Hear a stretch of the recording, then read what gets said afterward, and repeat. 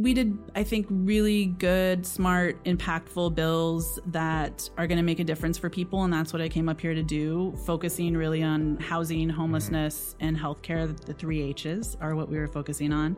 Those are issues I've worked on, issues close to my heart that I'm really passionate about, and issues that people in the district really care about. And so I think that in a lot of ways, my background, what I'm passionate about, is a really good fit for the district. And we're bringing back bills that remove red tape to get housing online much more quickly.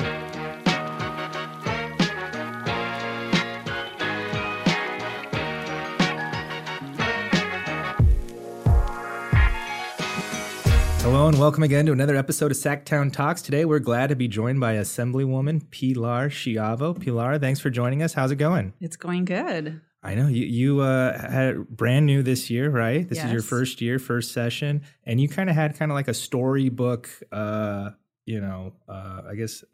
election, kind of a way here. I think I remember seeing on it's Twitter. It's a story. I don't know if it's storybook. You had a very close race, Very close. unseated an incumbent, right? The only one in the state to unseat a Republican incumbent, yeah. And you drove your electric car haphazardly up the 5 last minute with no battery power, something like that?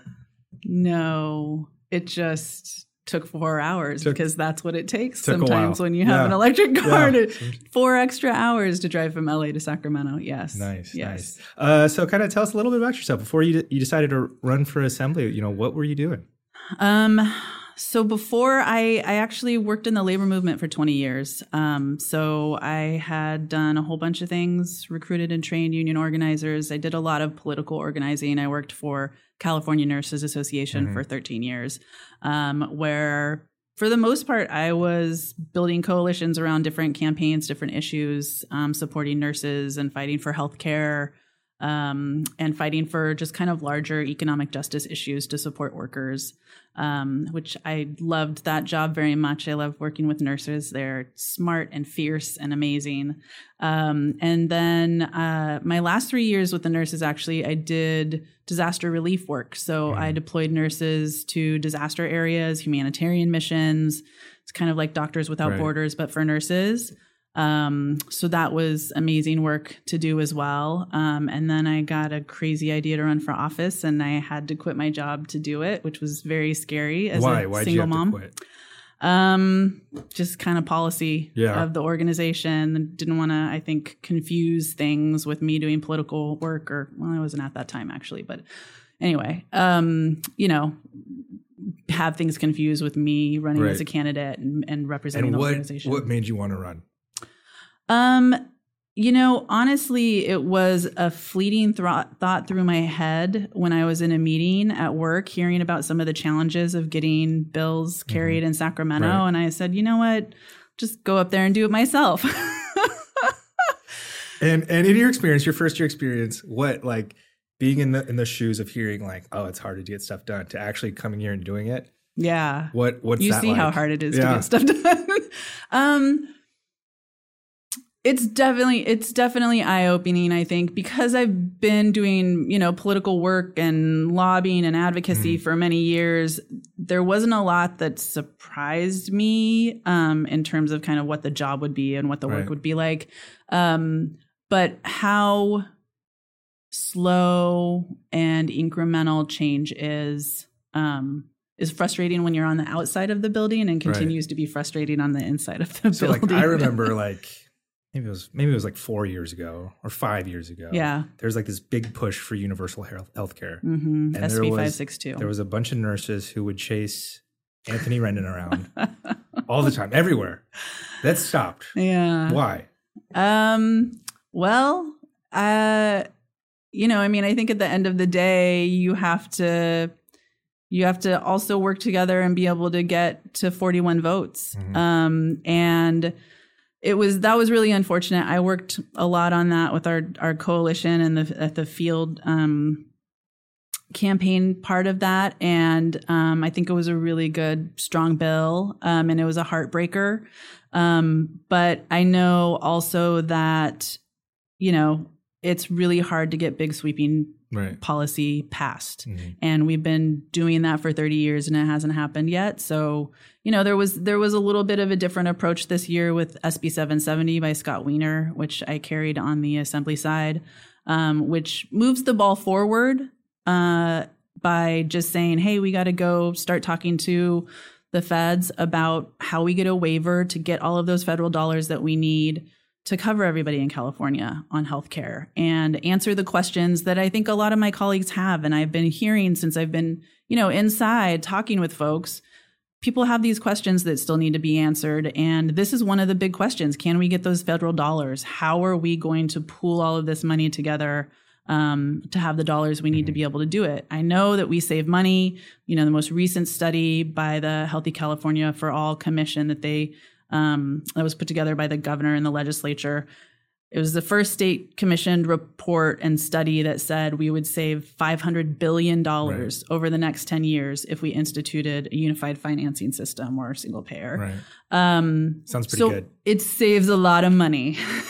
And our healthcare costs are just going up and up and up. I mean, I heard... As somebody who pays for somebody's health insurance, I can tell you, Right? I talked to constituents and they of never mine. use it.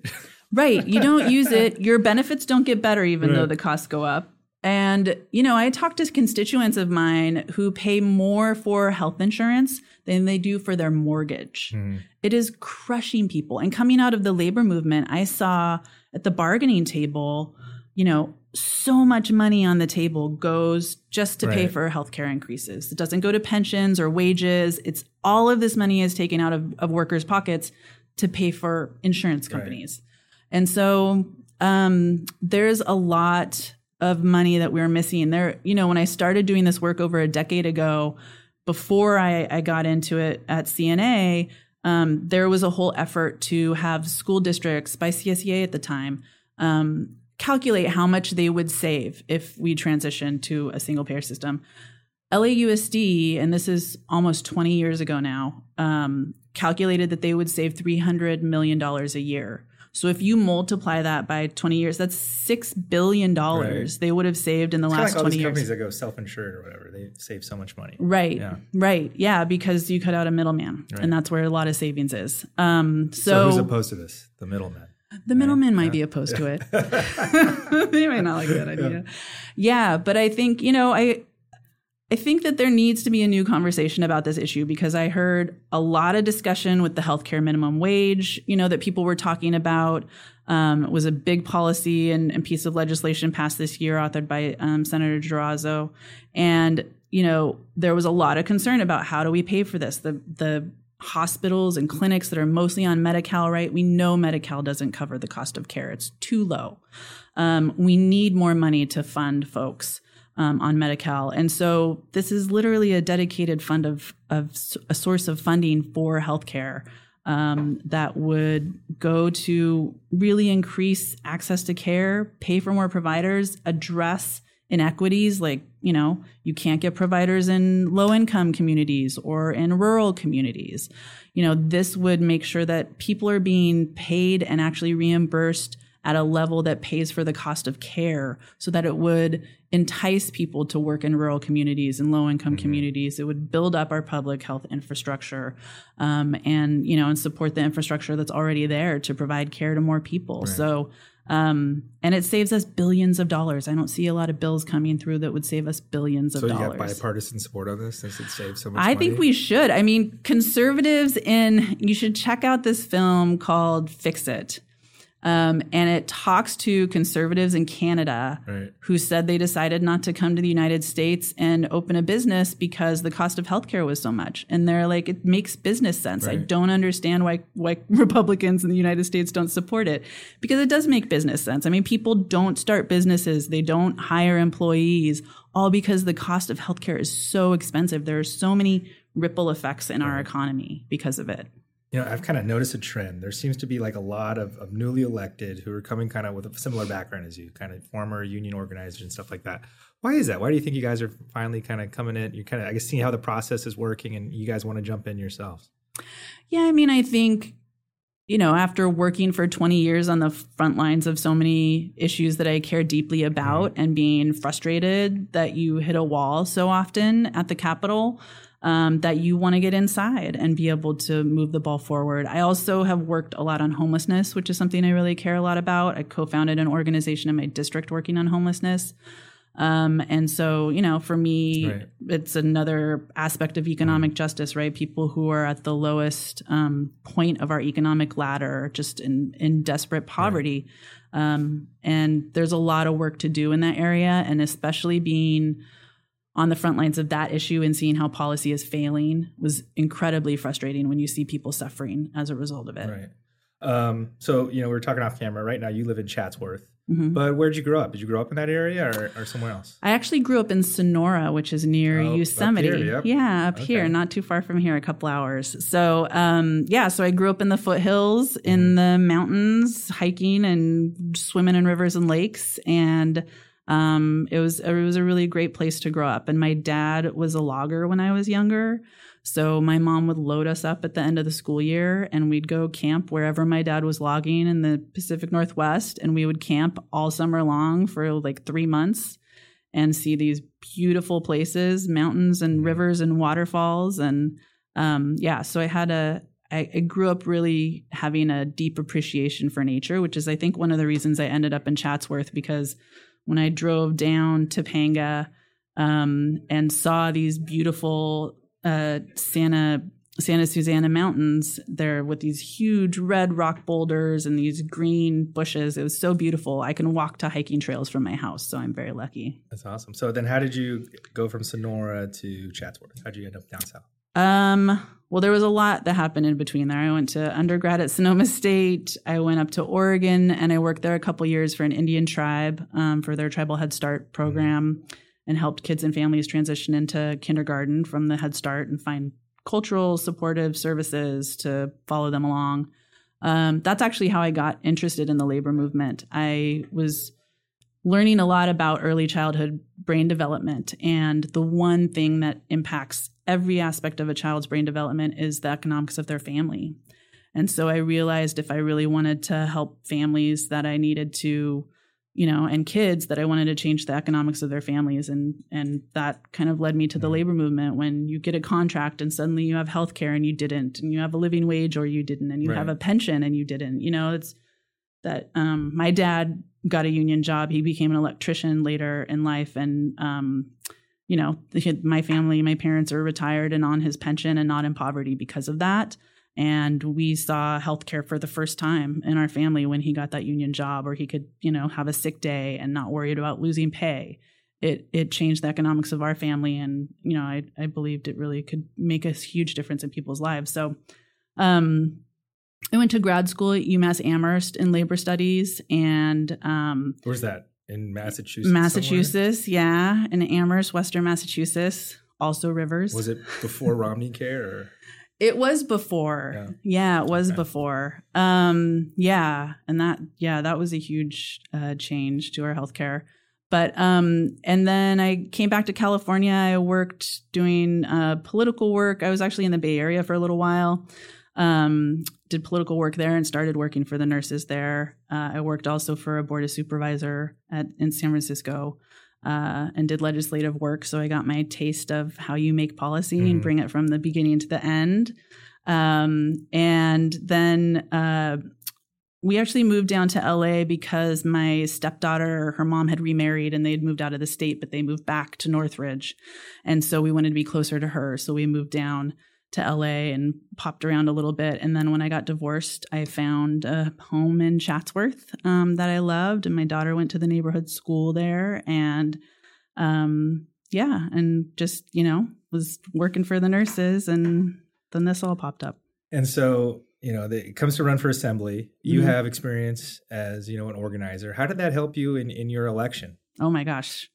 Incredibly. As an organizer, I really believe in the power of face-to-face conversations and one-on-one conversations. And so from the very start, I thought it was really critical that we had really strong field and we knocked on those doors and we did, phone calls. And I called personally over 1,000 voters myself. I knocked on many doors. Did you go back and check to see if they voted for you or not? Can you do that? Are there any analytics on this afterwards?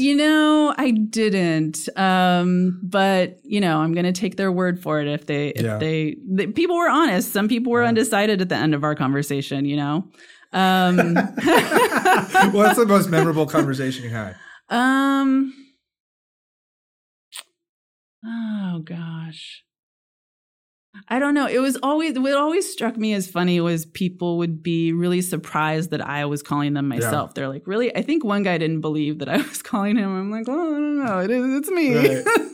But, just coming from, being grassroots organizer basically and, coalition builder, for people to have kind of some star effect because I called them personally was a little strange. But I think,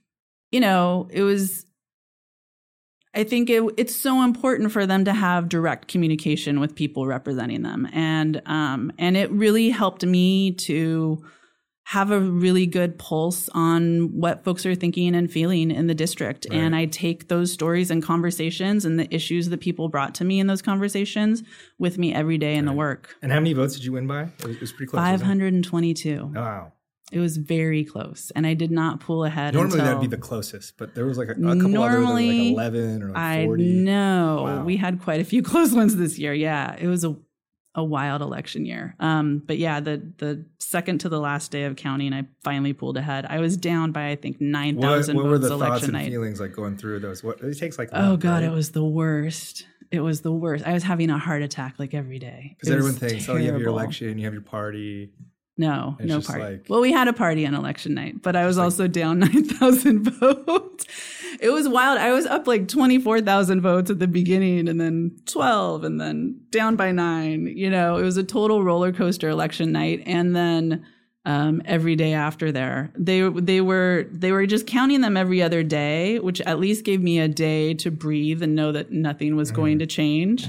But then LA County started counting them every day. So then I just had to have a heart attack every single day while I was anticipating where it was going to go. And it was always going in the right direction, except for there were a couple dips. And I was like, oh no, this is not going to work out. But it all depended on how many votes were out there. If there's enough votes out there, we could surpass her. And if there weren't, then, we could have been. It was crazy. We talked to Melissa Hurtado on Tuesday before the final vote count. She was down a couple thousand.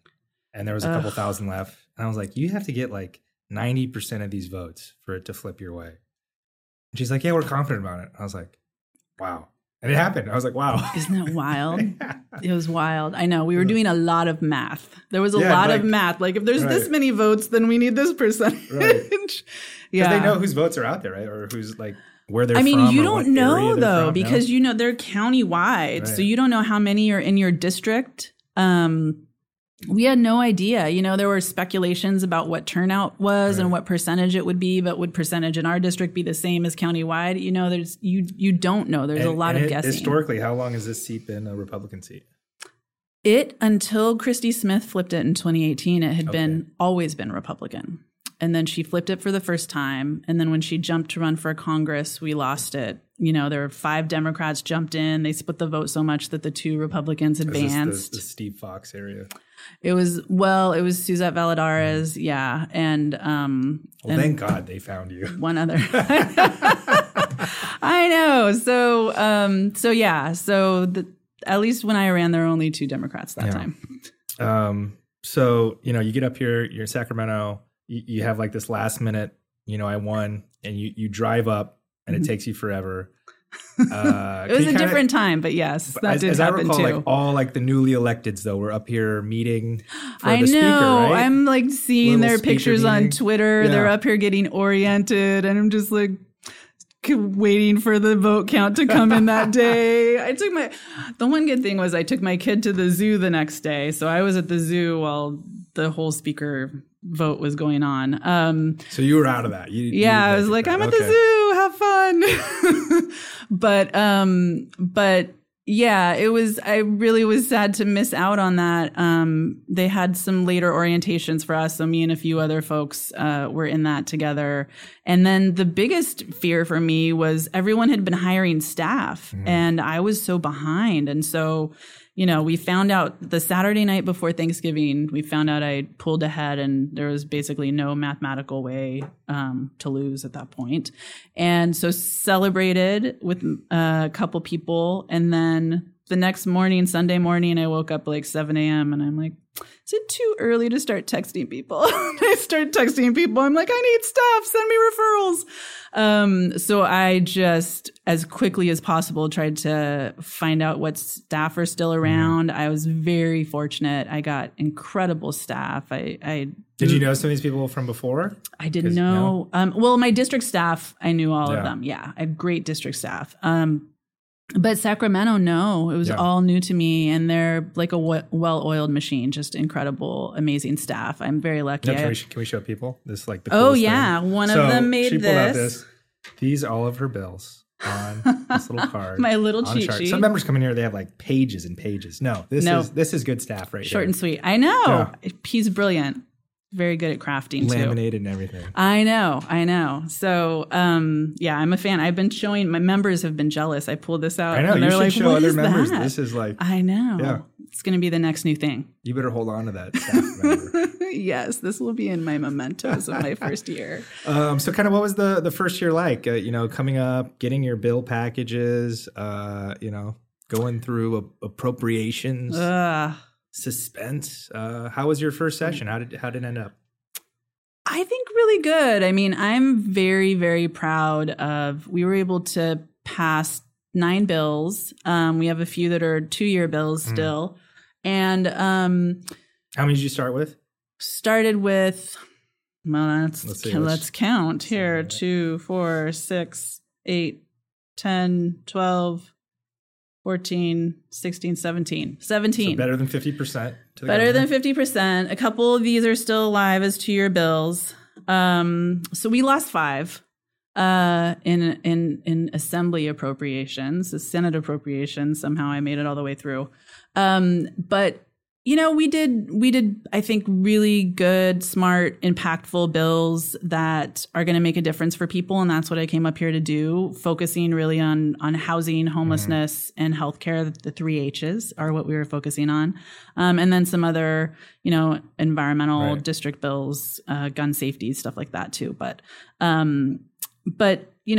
those are issues I've worked on, issues close to my heart that I'm really passionate about, and issues that people in the district really care about. Yeah. And so I think that in a lot of ways, my background, what I'm passionate about, is a really good fit for the district. And and we're bringing back bills that remove red tape, to get housing online much more quickly. I got bipartisan support on most of my bills.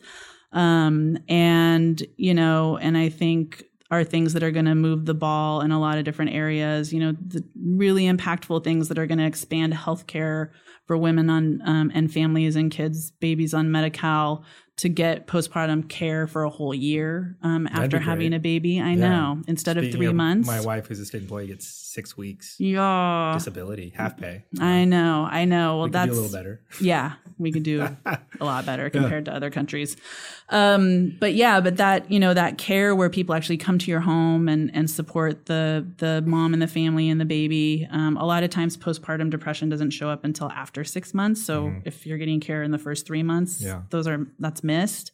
So that, is something really close to my heart. And, things to address public safety, elder abuse, and I was able to co-author some bills that I think are really great. One with Jesse Gabriel to allow for outdoor dining to continue in restaurants where, cities were really making that unaffordable for people to make permanent after they made those modifications and adjusted so many times during the pandemic.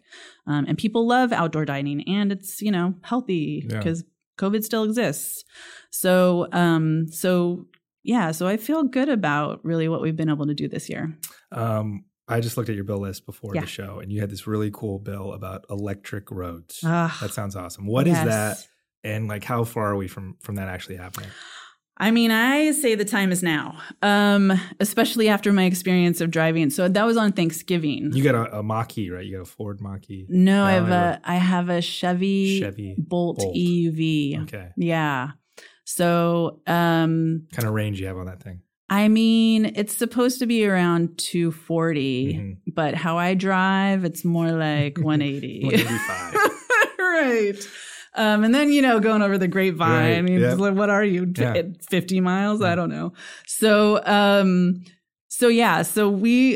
told my daughter, I was like, this is going to be great. It's like an experiment. We're going to drive for Thanksgiving to my brother's house. And she's like, we should really take the train. And I was like, no, it's going to be great.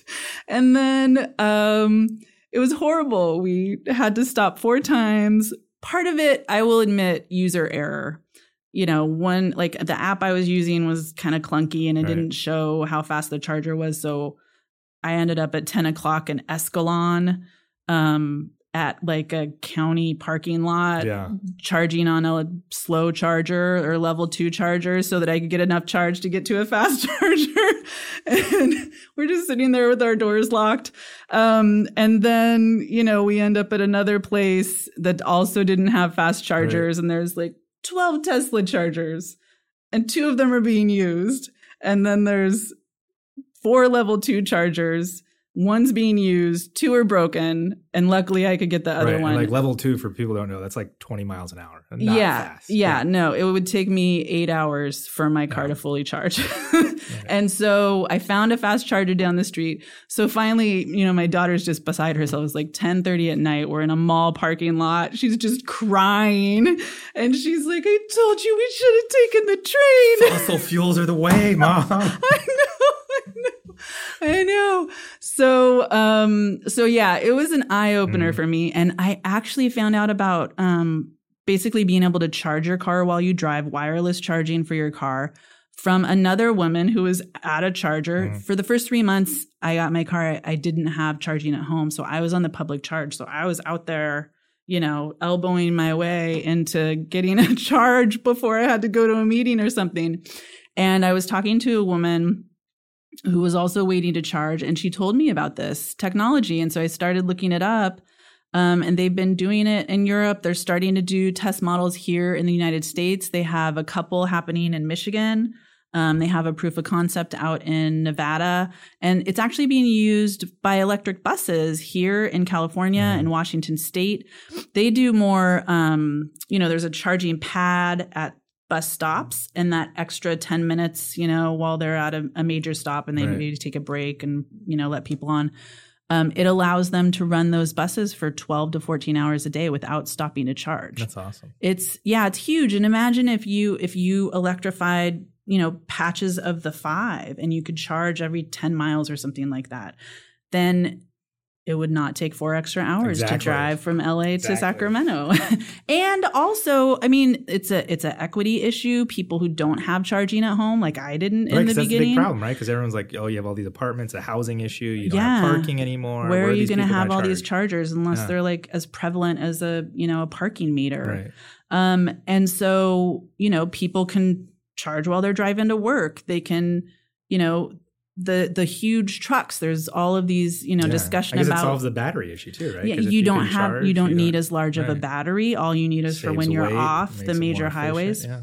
Yes. And there's all this investment happening right now, around infrastructure because the huge federal investments in infrastructure. I'm just like, trying to bang the bell and get people's attention on this because if we're going to be replacing roads, we should be thinking about including this kind of technology and really, moving this ball forward. It's why I requested to have a select committee, electric vehicle and infrastructure select committee. We're going to be having a hearing where we're going to talk about electric roads and other innovation that's happening, highlighting what the Antelope Valley Transit is doing. Yeah. So we're having that hearing October, November, coming up. And I think, it really, it's a game changer. Right. And I think it's something we just need to jump ahead. We're going to need all kinds of charger. We will still need plug-in chargers. We'll still need all of those things. Right. But this really would go a long way to addressing our charging infrastructure needs that we will need to be able to make our transition to electric vehicles. Yeah, that sounds awesome. Yeah.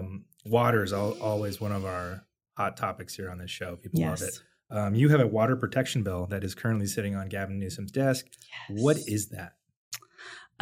So I would say I have two that actually help protect water, but the one you're talking about is also really important in our district. So there's a mine called Cemex that would be the second largest aggregate mine, which is gravel, in all of North America. And Cemex? Cemex. The big cement. Yeah. Mm-hmm. Okay. And it would be right in Santa Clarita.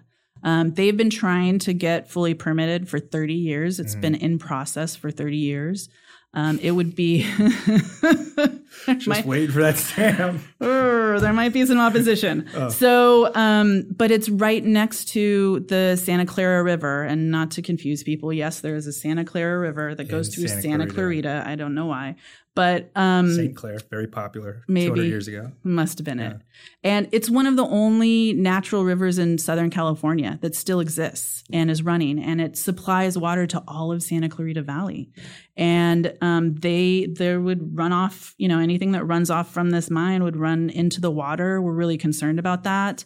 And there are people living in our community raising families who weren't even alive when they pulled this permit 30 years ago. And so we think it's important that if you have a permit pending for this long, any project that goes on so long, right, over 30 years, that the public should have an opportunity to voice concerns and or support at the state water board. And so the water board just kind of reopens an opportunity for public comment on that, to allow the public to have input, because our city has grown. So it was 3 years old. Santa Clarita was 3 years old 30 years ago. That's crazy. So there's a lot that's changed in our water needs in the city of Santa Clarita, and how this could really impact it. It's kind of interesting. Like, you were talking about housing, and like that's kind of the boom area, right? Because it is relatively close to Los Angeles, and it was affordable. Yes. And now it's probably not as affordable. Not so affordable. Yeah, I know. I mean, I've heard from a lot of people who talked about how, they moved out there because housing was affordable. There were really good schools, and now their kids can't afford to live in the town that they raised them in. Right. It's really, our housing crisis is a huge, huge issue throughout my whole district. Is there still space to build? There is. There's a lot of building still happening in Santa Clarita. Yeah, it's building out and out and out. And so I know there's some concerns about making sure that we do that in a safe way. But there is still a lot of building that's happening in Santa Clarita, and people are still coming, out of LA to get something that's more affordable than maybe where they live, but still, in the scheme of things, not affordable for most people. What's a home cost? Like a 3-bedroom, 2-bath? I have no idea. I mean, if this is a wild guess, but I would say like single family 3-bedroom, it's got to be $750, probably. Yeah, $750,000. And when you moves in the area, what? I mean, my place is not affordable for me now. I moved there 6 years ago, and I could not buy my place now. That's if crazy. I had to. Yeah. And it's just a few years. Yeah. I mean, I'm not like other people who've been in their homes for 20 years. So it's, I mean, we really, the only way that I was able to get into my first home was because there was a first-time home buyer program that helped me with the down payment. It helped a lower down payment, a lower interest rate.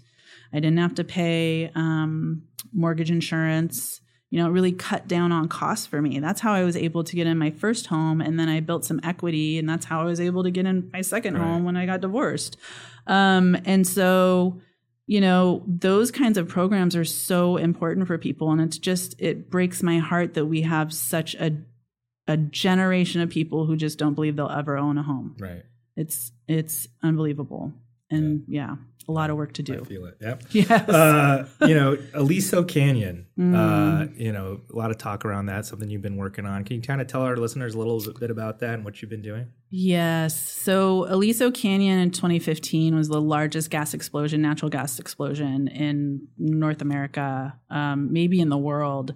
And it leaked gas for 5 or 6 months. And it's, the topography of it is the Aliso Canyon storage facility is kind of on the top of the hill. Right. And then the gas just kind of stayed on the bottom and sunk down into the canyons and all down through the community of Porter Ranch, which is right next to it on the hill there. And then it comes down into the San Fernando Valley where we have Northridge and Granada Hills and Chatsworth, where I live. People got sick in those areas. People were, getting rashes, nosebleeds. Animals were dying. People have gotten these rare forms of cancer. Like there are huge, huge health impacts. They had to move 2 whole schools out of the community and put them into another couple of schools for a whole semester, the rest of the school year. People had to move out of their homes and lived in hotels for many months. I mean, it was a huge, huge impact. And because of that, they restricted their gas storage. It was restricted most recently to 40%. There was just the CPUC just took action to increase it, which I opposed. Henry Stern, who's the overlapping senator, opposed. Brad Sherman, the congressman, opposed. Actually, Adam Schiff, federal legislators weighed in on it. Everybody opposed. 100% of the people I would talk to in the district opposed it. But they still chose to increase it, which was incredibly, incredibly frustrating and disappointing. And I think very short-sighted when they literally have a proceeding right now talking about closing it in 2027 and they're increasing the gas storage. Wow. And, more pressure is a bad idea at a place that's had a bunch of leaks and still has leaks. Honestly, Yeah. I was up there canvassing during my campaign, last summer, and I smelled gas when I was up there. I mean, it's not abnormal for people to go hiking and smell gas. Mm-hmm. So it's not like it's solved. Right. And there's a real concern of the continued health impacts that people are experiencing there. So we fought very hard against that. Unfortunately, the CPUC, I think, made a bad choice and decided to increase it anyway. Mm-hmm. But hopefully this larger proceeding, they will soon be putting forward a real plan to shut it down. Yeah. So you just finished your first year, mm-hmm. Getting ready to go into the off season here, gearing up for next year. Kind of what are your priorities for next year? Are the 3 H's going to prevail again next year, or are you going to look at some other things? Yeah, we definitely want to continue to work on the 3 H's, housing, healthcare, homelessness. Those are things that I want to continue to have an impact around. Solve those, please. Yeah, I know. That's what I told my chief of staff when I came up. I said, look, let's just solve homelessness. Figure it out. Yeah. So, I mean, there is a solution there if there is the will. And, I think housing is the number one solution that we really can focus on. There's a lot of effort around mental health and drug treatment, and all of those things are pieces of it. But until you have a home and you are stabilized, you can't think about going to drug treatment while you're worried about your stuff getting stolen or getting assaulted or whatever's happening on the streets. You have to get housing first. And I really believe in that. And so I think, and we have to focus our policies on permanent housing. I think there's, in a rush to respond to everyone's frustration, which is understandable. People come at it from a different angle, but pretty much everyone's frustrated about homelessness right now. And there's so much effort to just put people somewhere. And there are a lot of options out there that are permanent housing that cost the same. And, you can get people into permanent housing. Because right now, the problem that is happening is people are getting into these temporary or interim housing, and then they're just stuck there because there's no permanent housing for them to go to. And so the real problem that we have around addressing homelessness is that there is no long-term permanent housing that people can go to. That's where I want to focus my solution. So I focused on 100%, my bill this year was focusing on getting 100% affordable housing online more quickly, removing red tape and making it easier to get state funding for affordable housing and homeless housing, just we need to create, build, and get people into permanent housing as quickly as possible, and then can, wrap around supportive services as needed. Awesome. Well, it looks like you got your work cut out for you. Thank you Yes. so much for taking the time to stop by and tell us a little bit about yourself. Yeah. And to all listeners out there, definitely recommend following Pilar on social media. It's a great follow. Thank you so much, Pilar. It was great talking with you, and I hope we can catch up sometime next year, maybe. I would love that. Thanks, Once Jared. you figured out the electric roads and the homelessness. Yes. Awesome. Thanks.